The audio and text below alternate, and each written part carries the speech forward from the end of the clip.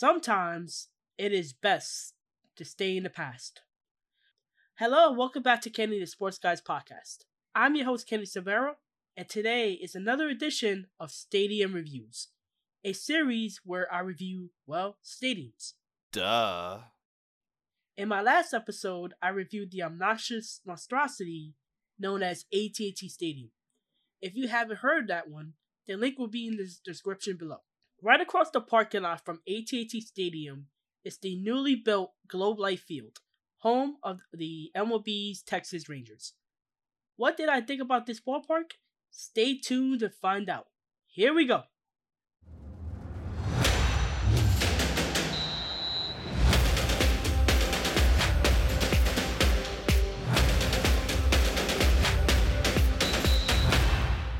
Welcome to Kenny the Sports Guy podcast. I have a confession to make.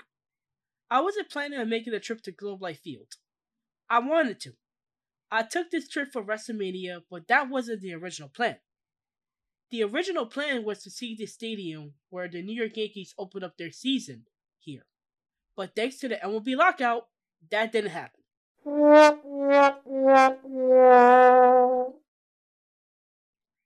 It wasn't until the day of WrestleMania that I realized that they did have a game, but it was a college baseball game between the University of Texas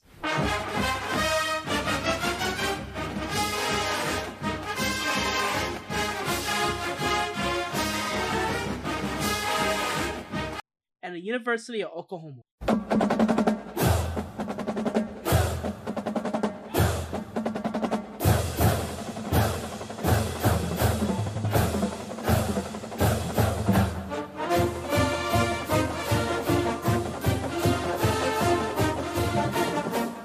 Since my itinerary revolves around baseball also, I decided to go to this game and check out the stadium.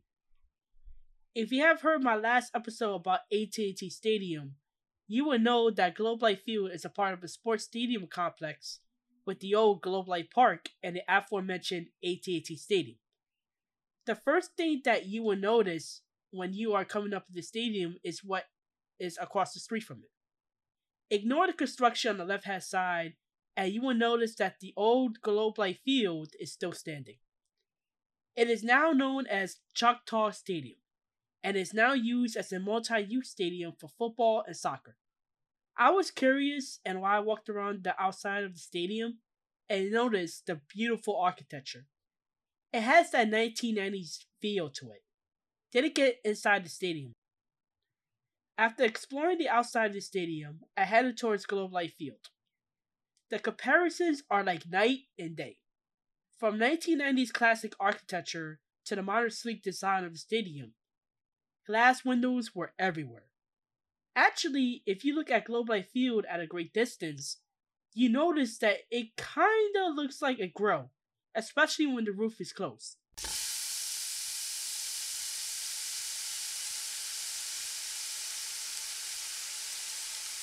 Anyway, I made my way towards the entrance of Globe Life Field, where I literally almost didn't make it in. Due to their strict bag policies, I had my GoPro when I'm out. Security didn't want me to bring it in my mouth with my GoPro. They actually thought it was a selfie stick. After a few minutes, they finally let me in. Hallelujah, hallelujah, hallelujah, hallelujah, hallelujah. When I finally got in, and I was amazed on how open the concourses are. It was big. Really big. As I walk around the stadium, I noticed that there were a lot of memorabilia on the wall. Nolan Ryan, Ivan Rodriguez, Juan Gonzalez memorabilia was across the walls. It was really nice. As I continued to walk around, I noticed that some of the concession stands were closed. Maybe because it was a college baseball game where they didn't sell any alcoholic beverages.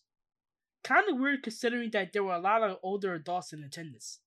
Side note, I did not see any statues or memorabilia of steroid user Rafael Palmeiro, which I thought was actually quite odd. My name is Rafael Palmeiro, and I am a professional baseball player. Let me start by telling you this. I have never use steroids today. After walking around the stadium, I finally made my way to my seats. Since this was general admission, I was able to sit anywhere. This is something I will be able to do again. I sat behind home plate. If you live in New York City and have attended any games at Citi Field or Yankee Stadium, you will know that seats behind home plate will cost you a small fortune. I have never sat behind home plate at a baseball event before, so this was new to me. I enjoyed it, as seeing the players up close was very, very fun.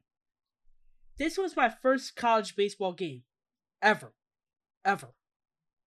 I honestly didn't know any of the players, but I have heard of the teams. The University of Texas is known for their baseball teams and football teams. Same goes for the University of Oklahoma. As I sat in my seat, I was just amazed on how big this stadium really was. Most of the seats were empty, but so many people were sitting behind home plate. The game began with the national anthem, followed by the Longhorns tradition of the hook 'em hand sign, a tradition that goes back to 1955. The game started and both teams were struggling out of the gate. It wasn't until the 6th inning that both teams decided to do something. This gave me the time to walk around the stadium. Most concession stands were closed due to the ban of alcohol sales. As I continued to walk around, there was more art to be seen.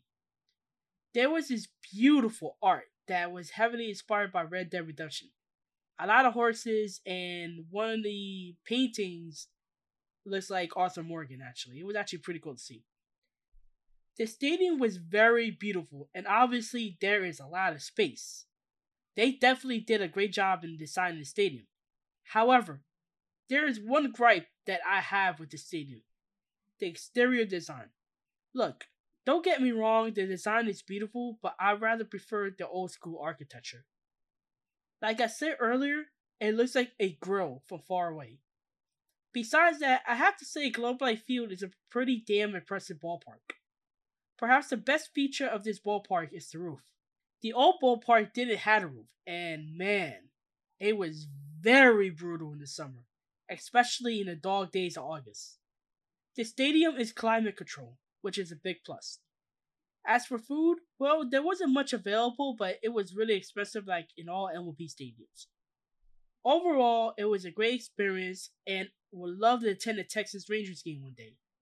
Was supposed to, but thanks to the MLB lockout, it didn't happen. Thank you, Rob Manfred.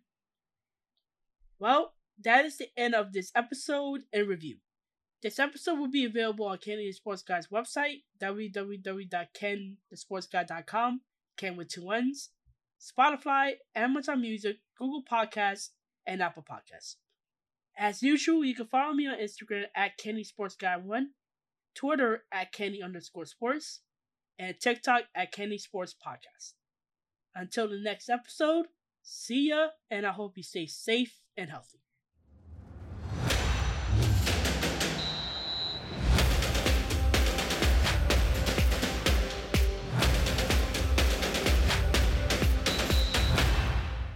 Kenny the Sports Guy Podcast.